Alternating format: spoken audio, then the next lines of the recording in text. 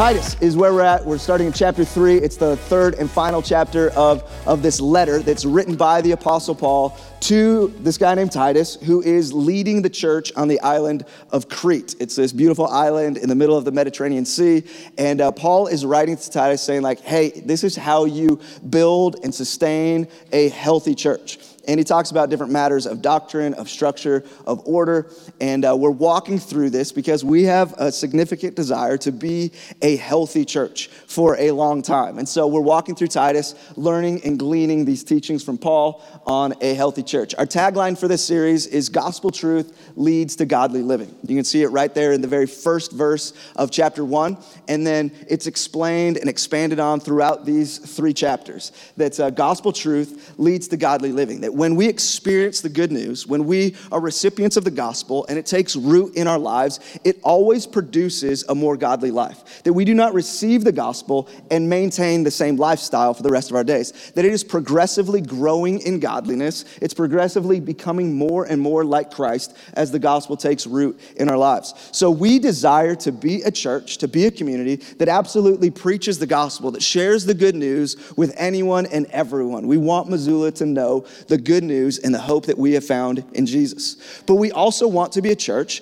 that challenges and encourages each other towards holiness, to live more godly, to live all that the gospel was intended to produce inside of us. Salvation is what we celebrate, that we have an eternity in the presence of God, but we have a limited time on this earth where the gospel ought to be transforming us more and more into his image, and it's going to make a difference in the community that we're around. It's going to make a difference in the generation after us, and we want to utilize this time that God has given us in this life to become all that he's called us to be.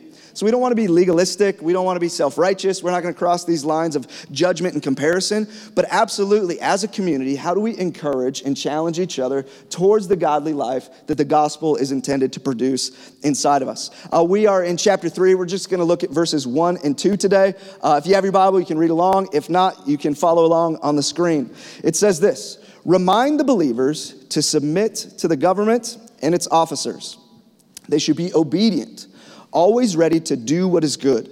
They must not slander anyone and must avoid quarreling. Instead, they should be gentle and show true humility to everyone. Lord, we just thank you that your word, it is alive and it is active.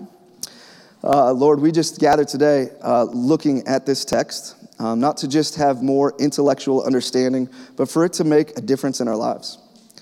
Lord, we thank you that you're growing and you're speaking, and that you have a desire that we be a healthy church.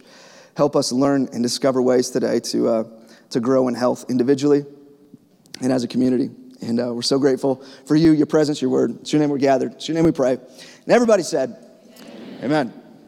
Danny and I, we have 3 kids. Charlie, our oldest, is a freshman. She's 14. We have Berkeley, who just turned 11 this week. And we have Finley, who is 7 and in the 2nd grade. And we, at this point of our journey, have approximately experienced 40 lost teeth. We're probably not quite exactly, but about 40 times our children have lost a tooth, and therefore 40 nights for the tooth fairy to show up. Now, statistically, the tooth fairy's done a pretty good job. Like 39 out of 40 is a pretty good job, unless you're the one child who was the 40th out of 40. The tooth fairy missed one night, one time. And it was tragic. It was devastating that the tooth fairy didn't show up. And so the next night, the tooth fairy had to more than make up for it. I'm telling you, there was glitter on the bedroom. There was handwritten notes of apology with like swirls at the end of every letter. And there was a generous gift that was far more than any other tooth the tooth fairy had ever left to make up for missing the night that the tooth had come out. Now, this was a big moment. Like, this is tragic. And we're like, we have failed. Like, how does this ever happen? And so that moment created a reminder, an alarm clock in my phone that says tooth fairy in all caps with exclamation points. And then the strategy was anytime a child lost a tooth, immediately going to that app on the phone and turn the switch to green. And it is still there. It'll be there till Finley loses his last tooth. And at 9:45 p.m., there will be a reminder to the tooth fairy to not make his mistake again. because we never want to walk down that road. So there is a reminder. Maybe you have different alarms, reminders on your phone. We've got a reminder every Monday night to take the garbage out, like an alert shows up. There's ways and seasons in life that we utilize reminders. I think today's day and age, most of our reminders are digital. They're on the phone. You can talk to your watch and tell it to do something at a certain time. And we get these reminders. Prior to the digital reminders, and it still exists today, we still got the sticky note. The sticky note works to push certain places to remind yourself to do stuff. One of my strategies is if I need something the next day to like take it and put it in front of the door so it's impossible to leave. Anybody put stuff in front of the door? Awesome. You got to remind yourself. Apparently back in the day, you would tie a string around your finger. That was before my time. I'm not going to ask you if it was before your time. But there was different strategies to remind ourselves of things that needed to get done or we wanted to remember. Reminders are put in place because we know something, we're aware of it, but we need to be sure that it comes back to mind at the appropriate time. This is why we have reminders for whatever the situation may be. And the reason we would set a reminder about anything is because that something matters. To some degree, it has value, it matters, we don't want to miss it, we don't want to forget the person that it impacts, it matters. So we only set reminders for those things that matter, that have value, that have purpose to our lives.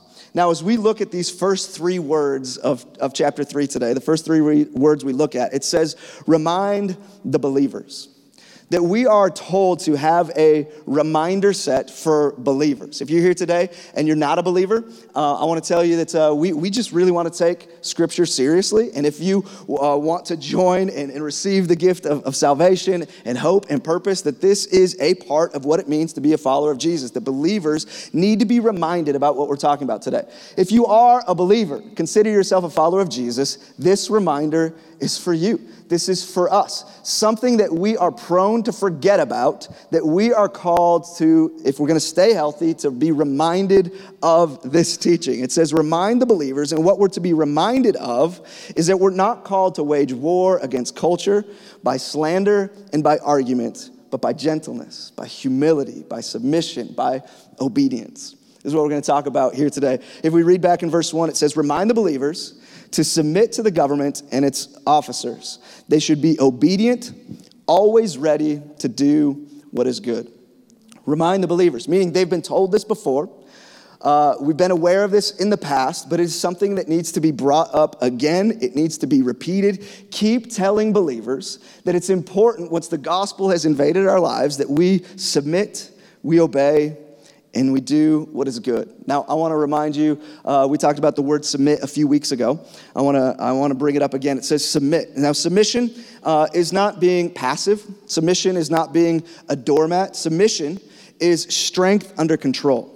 It's using the strength that you possess for the greater good. Not being a bulldozer, but saying, I'm not going to just be passive with my strength, but how do I bring the strength under control to be utilized in the most healthful way? The analogy that's most helpful for me is the wrestling term of submission. That submission means that there is strength, there is power, there is force, there is ability, but another wrestler has more and takes that strength and puts it under control. It doesn't mean the other wrestler isn't putting forth effort, but when you can take someone else's strength and put it under control, it's called a submission. And what I want to be clear on this is it doesn't say other people submit you. Don't let the government submit you. It's saying submit yourselves. That we are people who are not just going in and being bulldozers, but we're also not being doormats. We are people that say there is strength, there is purpose, there is ability. And how do we use this strength in a way that is most helpful? How do we bring it under control and use it for the greater good rather than just what we want to do with our own strength ourselves? To be clear, the only resisting of authority that we see that we're allowed to do is when we're resisting ungodliness. When it is authority that is moving us towards sin, that's where we resist. But we are to learn to submit, even where we disagree, even when authority makes a decision or puts us in a place where it's uncomfortable, where we're inconvenienced, where it's not what we want, what we would choose, what we desire, what we voted for. Like there is a place where we submit and we obey, even when it's not what we desire.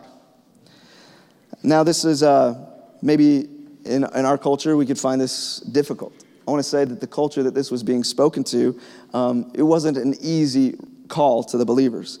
In fact, as I was studying, there's this Greek historian that was looking at Crete at this time, and this Greek historian, Polybius, probably not how you say it, but his name Polybius, it said, he wrote this about Crete. He said, "It would be impossible to find personal conduct more treacherous or public policy more unjust than in Crete."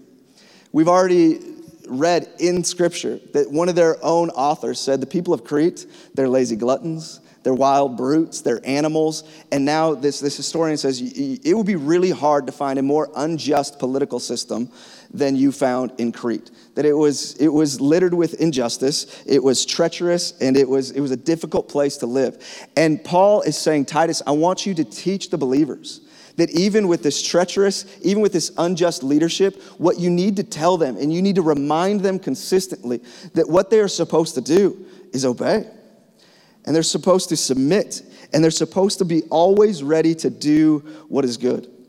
Maybe it's difficult today to consider these teachings in today's political climate, in the higher education systems, in the school systems, maybe your own place of employment or your own household. It can be difficult to hear this type of teaching. But I'll tell you, I think it's easy for us to excuse lack of submission or to excuse slander that we'll get to in the next verse. It's easy to excuse these behaviors because we disagree, because there's a lack of trust, because there's been corruption, because there's been injustice, because there's ungodliness, that we can identify these negatives about the people in authority. And because these exist, it excuses our slander. Because this exists, it excuses our lack of obedience. Because this exists, it excuses us not being submissive. But the gospel doesn't advance only when we treat well those who treat us well. In fact, Jesus teaches this in the Sermon on the Mount, Matthew chapter 5. At the end of chapter 5, Jesus teaches, he's like, if you just love people who love you and treat well the people who already treat you well, he's like, everybody does that. You're no different than anybody. He says even the tax collectors do that. He goes on to the next verse and says, if you just like those and treat well those people who are doing things the way that you want them to, he's like, even the pagans do that. Like, you're not doing any good. You're not making any difference when you're just responding positively to when things go your way. He says, anybody can do this. What sets us apart, what makes the believer different, is when the gospel truth takes root in our lives and it leads us to live differently than we used to and differently than the world around us. It's like, what's different about us is when we can love those that mistreat us. That when we can respond with obedience and submission to leadership that is unjust. That there is a difference that is to be made. And the only way we get there is when the gospel has taken such root in our lives, that the grace of God is so tangible that we respond differently than the world. That we can be kind, not just, this isn't just a gospel truth transforming us in our own morality and our own standards, but it transforms us even in the ways that we respond to leadership and authority that we disagree with. Now, this virtually is an examination of all areas of our life, of business. This can affect everything. Like, what does it look like for us in today's day and age to honor laws, city codes, to follow traffic rules, pay our taxes properly, contracts that are signed, the ways that you run your business, and the health department rules, and like this affects everything. How do we say this is inconvenient for me, but I'm not called to be aggressive and to bulldoze my way through this, but how do I say this is inconvenient, but we are called to honor, to submit, and to be obedient and be looking for ways to do what is good. What we're called to do, what we're reminded to be, is to live in a way that would not diminish the reputation of the gospel in our community. We're to remind ourselves that we are representing the kingdom, not our personal preferences. This is hard. We're human. We have personal preferences. We have thoughts. We have ideologies. We have desires. But it's saying remind the believer that our time on this earth isn't about doing whatever we can to get things our way. But our time on this earth is an opportunity to be influential, to show the goodness of the gospel, when instead of raging against things that don't go our way, we're looking to do good in the midst of it. And it's these moments that we represent the kingdom best, not our kingdom best. We are not against our cities. We're not to be against our rulers and authorities. We are to be for them without compromise, but looking for ways and opportunities to bless our city, to bless our world, to bless our neighbors, to be actively involved in what it means to do good even when things aren't the way we would have them be. And then in verse 2, it takes it to this level. It says they must not slander anyone and must avoid quarreling. Instead, they should be gentle and show true humility to everyone. So how does a lack of submission and obedience often show up? It often shows up through slander and quarreling. It can feel like, I'm following the rules, I'm doing the thing right, but if we are slandering, complaining, arguing, fighting through all of it, we're not actually, our heart isn't in it. We're trying to just follow rules, but what it means to be actively looking to do what is good is there's no slander and there's no quarreling. Now, these can show up in lots of different ways, oftentimes face-to-face, maybe more often behind the back. This can happen in comment sections on social media where there is quarreling and there is slander. I think that a word we really need to highlight is avoid. Avoid. Not just like try not to do it, but walk away from. Stay a great distance from. When you see opportunities for quarreling or you see others in that it is an avoidance that we are called to. Remind us to be people who avoid. There's people that like to battle, to rumble, to fight, whether it's on keyboards or face-to-face. There's just people that like to stir it up. And what we're called to do is not feed them, not give them what they're looking for. Don't feed the trolls. Walk away. We're called to avoid. That there are some areas that are difficult for you to not slander. There are certain people, certain demographics, or whatever you want to label it, that is difficult. And what we're called to do is avoid. That might mean unfollowing, unfriending, blocking. Like, what does it mean for us to actually put this into practice that we're going to avoid quarreling? And if I can't see this or be around this and it doesn't stir up slander and quarreling, I need to do something to avoid. We could blame them, and all we're doing is playing back into the game of what we're not supposed to be. What does it look like to actually take steps to avoid quarreling and avoid slander? In the Old Testament, there's a lot of prominent figures.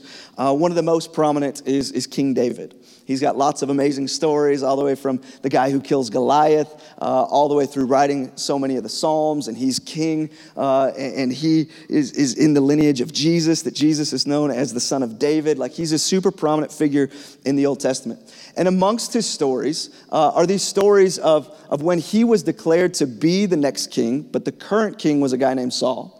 And Saul was aware of David, knew that the people loved David, were excited for David to be the king, but Saul found himself threatened by David. And there's this entire season of David's life where he is on the run, literally, from Saul. And he's hiding in caves, and he is just dodging and staying one step ahead of Saul, waiting for his time to serve as king, as the Lord's anointed. But he's not fighting back against Saul. He's not trying to eliminate Saul. He's just avoiding the attacks of Saul for a long time. Year after year, he's on the run, super inconvenient, super unjust. He's being attacked, and he just stays away. There's actually a couple times where David is in the palace with Saul. And Saul gets worked up and angry, and Saul picks up a spear and throws it at David. And David dodges the spear, it sticks in the wall, and he is being attacked by King Saul. But David, with unjust ruler, unjust authority, has an option. Is he going to slander? Is he going to fight back? Is there going to be this battle between Saul and between David? But David chooses to dodge the spears and stay away and let God do what he's going to do. He avoids quarreling. There's this amazing book called The Tale of Three Kings. It's super short, super simple, by Gene Edwards. Everyone should read it. But it's telling the story of three kings, the king before David and the king after David and David in the middle. But it's got this little excerpt I want to read to you about David and Saul throwing spears at him. Speaking of David, he did not throw Saul's spears back at him, nor did he make any spears of his own and throw them. Something was different about David. All he did was dodge the spears. David never got hit. Gradually, he learned a very well-kept secret. He discovered three things that prevented him from ever being hit. One, never learn anything about the fashionable, easily mastered art of spear throwing. Let me say that again. Never learn anything about the fashionable, easily mastered art of spear throwing. 2, stay out of the company of all spear throwers. And 3, keep your mouth tightly closed. In this way, spears will never touch you, even when they pierce your heart.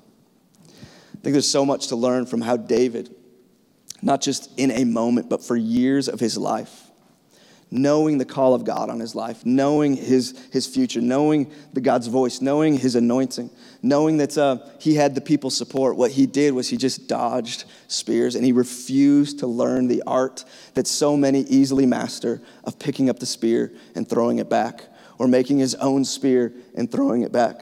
To never learn it, to stay out of the company of other spear throwers, and the difficulty of keeping one's mouth shut. This is what David did. I want to say again, this is not passive doormat Christianity. He dodged the spears. He ran away, but he didn't throw them back. There's something about godliness that encompasses not returning evil for evil, about not having to prove yourself, not having to open your mouth and establish your innocence, but just being faithful to be who God called you to be, knowing that he sees and he's got control and that we're just going to faithfully honor him. And when there seems to be every reason to pick up the spear and throw it back, we choose not to. This is what growing in godliness looks like. And it's so easy for us in our humanity to just spout the words, to be aggressive, to be against.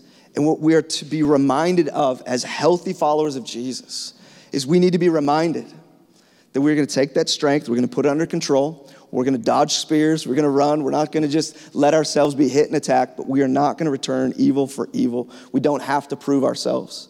Even Jesus himself, it's spoken of that as a lamb led to the slaughter, he did not open his mouth. There was something of saying, Father, I trust you. You're aware of this. I don't need to explain myself to you. You know the difficulty. You know the challenge of the day and age that we live in. You know the circumstances surrounding me at work or on campus or whatever it may be. Like, you see it. And instead of slandering and instead of throwing spears back, I'm going to look for opportunities to do good. We're to be gentle, humble, considerate, and actively doing good. I want to ask the question, what could this look like for you? I don't know what's coming to your mind as we're talking through this, if it's governmental, if it's political, if it's family, if it's occupational, if it's school, if it's team. I don't know what situation this might stir up inside of you. But what would it look like for us to be reminded today as believers that I'm going to put the spears down and I'm going to look to do good? Oh, that's not very fun. That's tough. What does it look like to do what is good? Now, I know we got different demographics of people, and so choosing an example is going to maybe not hit everybody, but I wanted to give an example today that maybe you could apply into your own life. It's a season that my wife and I are in, and I know a lot of you are in, where we've got children in the public education system. And I'll just be honest that there are some challenges as a believer to having your children in some of the education system right now. And what do we do as believers? Now, I also want to make this side note. I'm not at all telling you what is best for your family, what is best for your kids, if it's private, if it's homeschool, if it's public school. I'm not making a declaration of what you need to do with your kids. But we're walking through, like, what do we do? Like, there's some wild stuff going on, curriculums that are being taught, and in situations that are really challenging as believers that we're not in alignment with, yet our kids are there. What do we do about this? One option is to slander. One option is to cause a stink and argue and fight. These are options, and they're options that are appealing and options that sometimes are easy to do. It's an option that we could battle against things that maybe we don't stand for or disagree with. Another option is to actively look to do good in that situation. I think there's a lot of examples of what doing good could look like. But what's it look like to bless that teacher, to encourage, to thank, to express gratitude to that administration? What's it look like to build relationship and not just be the person who's always complaining and unsatisfied and unhappy and representing the kingdom of God maybe in a way that is not gentle? What does it look like? I just say a little bit of our journey. This might not be everybody's story. I was private school my whole life. My wife, we were private school together from 6th grade on. She was at private school with me. We started our kids in private school several years ago, made the transition to public school, and I was certain that we were never going to be allowed to have a voice, especially if they found out I was a pastor. Like, it's against Christianity. Like, they're not going to let me have a voice. And we were so blessed and so surprised at how opposite that was. That we didn't have this strategy going into it, but we were like, hey, let's just try to be nice to people, and let's take some coffees to the lady at the front desk. I tell you what, coffee and a donut can get you so far, so much farther than an angry email. Like, it's amazing. And just started building relationship. It's, again, might not be everybody's story, but was amazing how quickly the administration not only was nice back to us, but they are actually looking desperately for responsible adults to be involved. Like, they are. What's it look like to show up, to be generous, to give? And when we have had some issues, to have an open door to somebody that knows us and we know them. What's it look like to serve the school system? To show up, I don't know what everybody's schedule's like, and it's different for people, but to go on the field trips. I had the front desk lady just say, this is amazing. We rarely have males ever sign up to go on field trips, and we're desperate for it. Like, what does it look like? And I know work schedules and all that is stuff to consider. But we have opportunities to do good in difficult situations.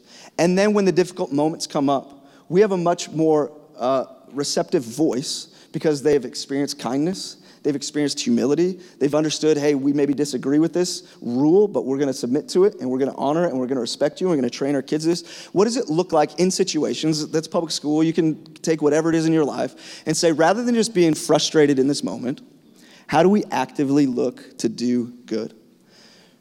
Because the scriptures are so clear here and elsewhere that people are more drawn to God by humble, gentle, passionate godliness than strong arguments.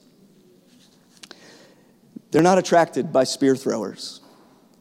They're attracted when we dodge and we do good. I think that should be some of our mottos. What do we do as believers? We dodge and we do good. We dodge the spears and we do good. I'm going to ask the band if you'll join me.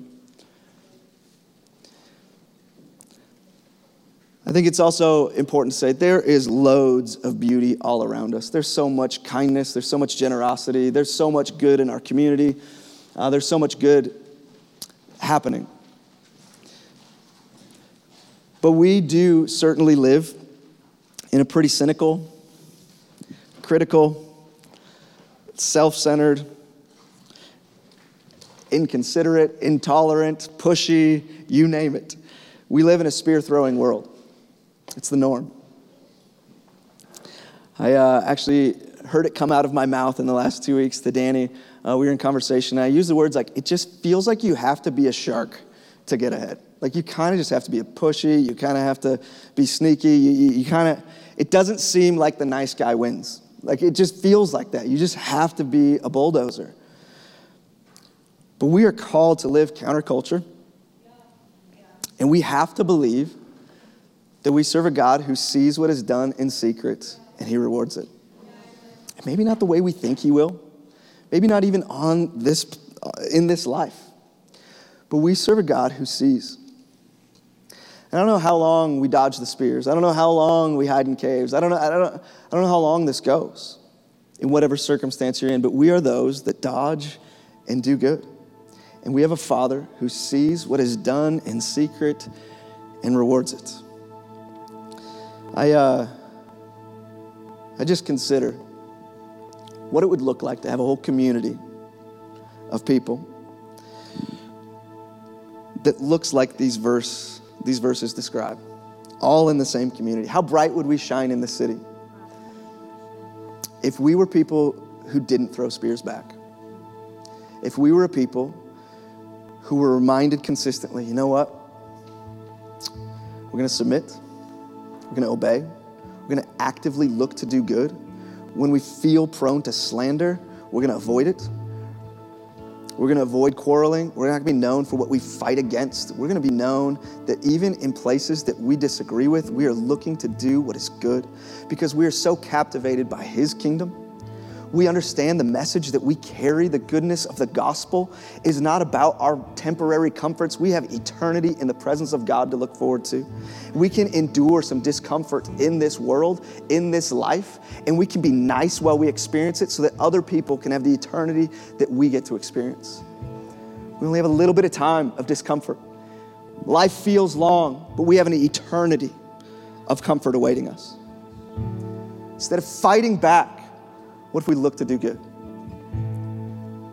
What if at the end of our days, we don't look back and we don't see the most comfortable life we could have had and all the arguments that we won, but we look back and we see lives that were impacted because we were gentle and avoided spear throwing? What if we made a difference in our community, in the generation after us, because we dodged and we did what was good? If you're willing and able, would you stand with me? I want to bring this to a point of application. Ask you a few questions. I would like to ask you, are you currently bothered, currently irritated? Maybe I should ask, what are you currently bothered by? What is currently irritating you? What is it? Identify it. What is it that's not the way you would like it to be? Next question I'd like to ask is, do you have a spear in your hand? How are you handling what's currently irritating and bothering you? Maybe a more important question is, instead of how do we throw this spear, what would actively doing good look like? What does godly living look like in that situation, in that relationship? Maybe another way to ask it is, what response would make the gospel attractive, even if you don't get what your flesh wants? How do we respond that way this week? To put the spear down and choose to respond in a way where the gospel, the grace of our God, is attractive, even if I don't get what I want. I want to tell you, again, the only way that we get here is through the gospel truth. It's not our efforts. It's not just like, let's go be better people this week. It's the gospel that changes us. I want to remind you today that when we were at our worst, he gave us his best. We didn't earn his forgiveness. We didn't earn his mercy. We didn't earn his love and his compassion. We didn't earn his generosity. We didn't earn eternity. He gave it freely. Now we have the privilege of the rest of our days growing in godliness, having purpose for our days, holding on to a hope of eternity in the presence of God. And when we continually remind ourselves of the gospel, the good news that was freely given to us, it produces inside of us motivation for godly living. A reminder that we are no longer living for ourselves. If we're not followers of Jesus, this life is all about building your kingdom. Let's make it as comfortable and as convenient as we can. But if we have a hope beyond this life, we don't live for ourselves anymore. There's a higher calling. There's a greater purpose. So the challenge today, and the band's going to lead us in one last song and we'll dismiss, is I want you to pray right now on your own. Say, Lord, here is my irritation. Here's the spears I have been throwing that I repent of. Here's the spears I want to throw that I'm going to avoid. Would you show me how to do good in this situation, to represent your kingdom well? God, would you give me the courage this week to do good, to let the gospel truth that we're hearing actually impact the way that I live this week? We're going to worship together through one more song, and I'm going to ask you to just have this moment with the Lord. Father, we just ask right now that you would challenge and convict and move us into action. We would not just be hearers of your word, but we would do it. Lord, I just dream about what a community who doesn't throw spears back could look like, the difference it could make in the people around us and in the generation after us. Lord, we ask that we would be people of action, that as your gospel infiltrates our lives, as your presence and your Holy Spirit gives power, that we would have the ability and the courage this week to honor, to obey, and to do good. We love you. We worship you.